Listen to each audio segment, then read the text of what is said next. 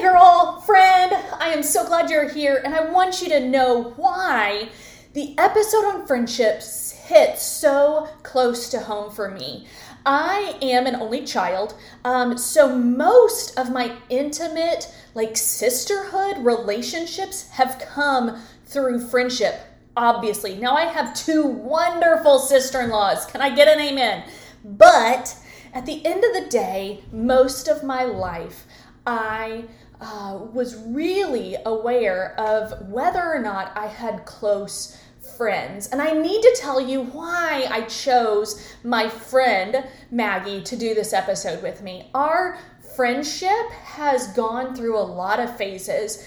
Admittedly, there has been hurt from both sides. We've hurt each other, we've given grace to each other, we've grown together, we've grown separately, we've come back together. And so I am coming to this episode on friendship from a really unique perspective with her because I love her to pieces, and doing friendship with her is important to me. And doing friendship with her has gone through many seasons. But I need to tell you about our experience recently in the parking lot at our children's school. So if you have followed me on social media through Levi's Starting School, you know that a couple of weeks ago, he had a really hard morning. And let me walk you through what I mean hard. A, he didn't want to go to school. You're like, okay, that's great. Not a big deal. Neither does my kid.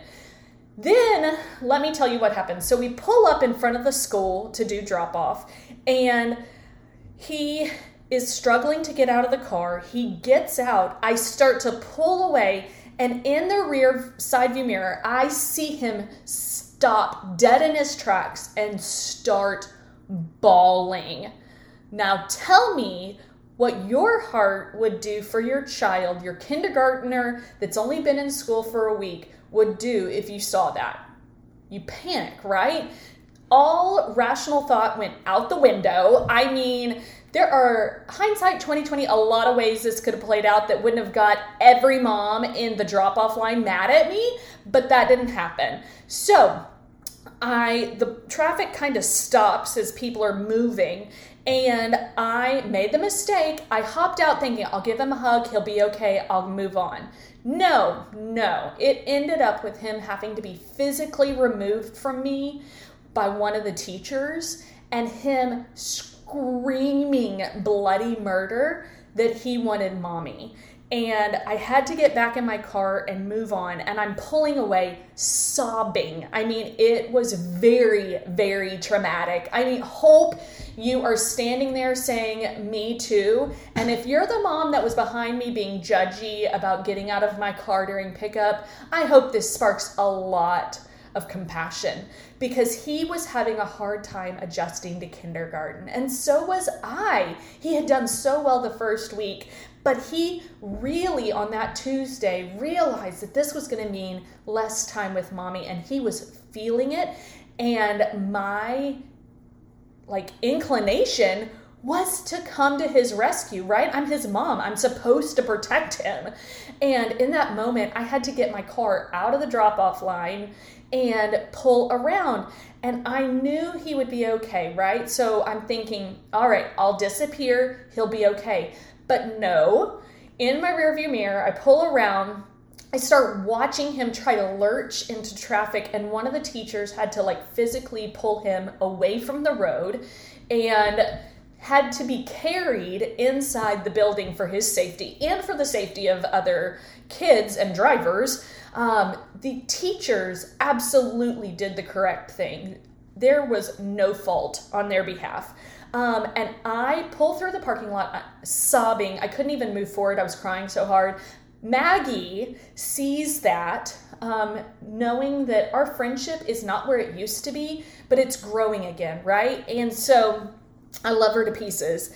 And she doesn't even ask. She gets in the car, she hugs me, asks Luke how he's doing, entertains him, and she's like, you need to pull up and get where Levi can't see you.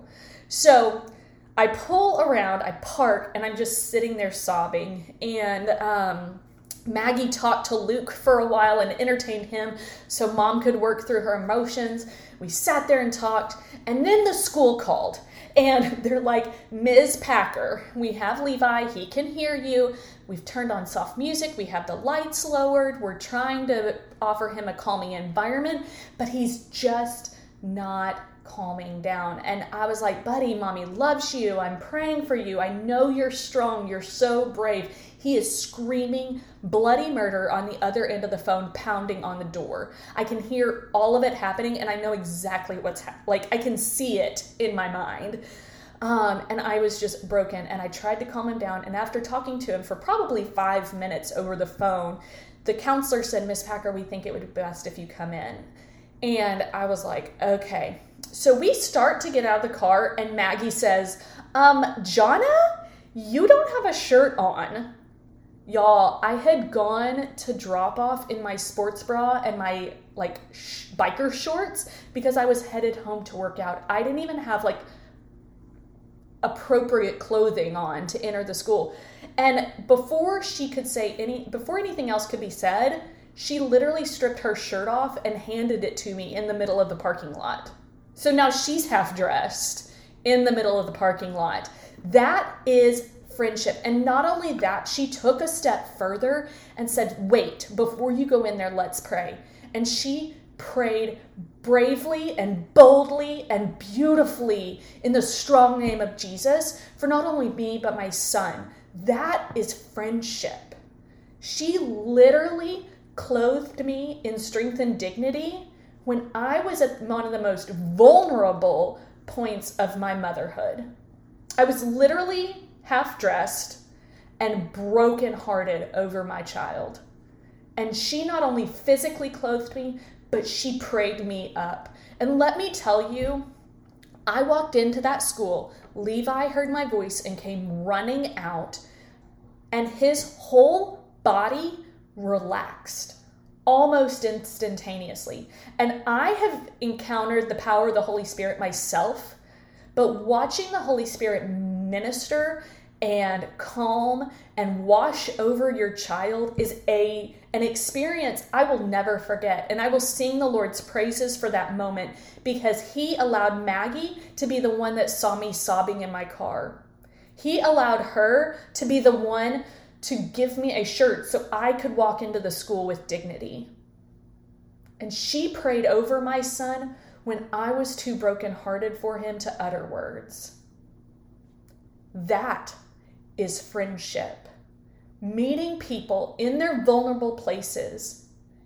And after that, Levi walked courageously into his classroom. He kissed me bye, and I said, buddy, if you're not okay in 10 minutes, I'll come get you. And he said, okay, mommy. And he walked in and he sat down and he did the whole day. We were walking back to the office, and the counselor said, we've never had a parent come in and not take their child home. And I was able to boldly and proudly say and boast in the Lord, that was the Holy Spirit. That had nothing to do. She kept saying, you are a great mom. You are such a good mom. I was like, that has nothing to do with me as a mom. That was completely the Holy Spirit ministering to my child. So friends, look out for the people around you. Look out for the moms who are losing it in the drop-off line because they are hurting and their kids are hurting. Bathe them in prayer and teach our kids to do the same thing, to look out for kids on the playground, or when an ambulance drives by, to pray for whoever it's going to and the paramedics that are going to be helping them. We can teach our children how to be good friends by them watching us be good friends. And I will never be able to thank Maggie enough or deeply help her know how thankful I am that she got in my car in the parking lot. When she could have very easily been like, oh, this is my time to myself. Bye, girl. Or, why can't the mom just go through the drop-off line? Or the Facebook post I saw that afternoon that was referencing me that said, you moms that are new to the drop-off line, you should go park and walk your kids up. I had no idea that Levi was going to lose it that way that day. No idea.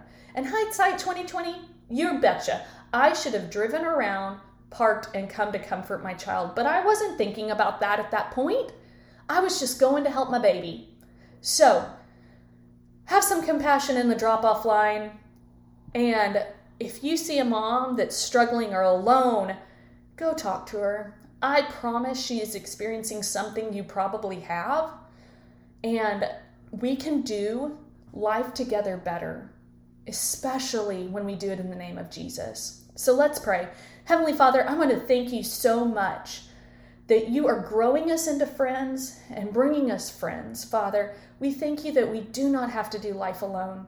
God, we thank you for the seasons of friendship that grow us and change us and make us better and make us stronger. You know, 2 Corinthians tells us that you bring us struggles so that when the Holy Spirit comforts us, we can comfort others in the future. And God, I know the prayers I have prayed for moms I have seen struggling at drop-off now because of my experience. God, thank you for that moment. Thank you for allowing Maggie to be there. God, I pray that you would send every friend listening a friend like Maggie. God, thank you so much for your goodness, your kindness. And Father, even in the moments where we feel lonely, we are not alone. Thank you for clothing us in strength and dignity in our motherhoods. God, because sometimes it's really hard. And we need you. We need you, Jesus. So in the strong name of Jesus, I pray that you send every friend listening a friend like that. And in Jesus' name we pray. Amen.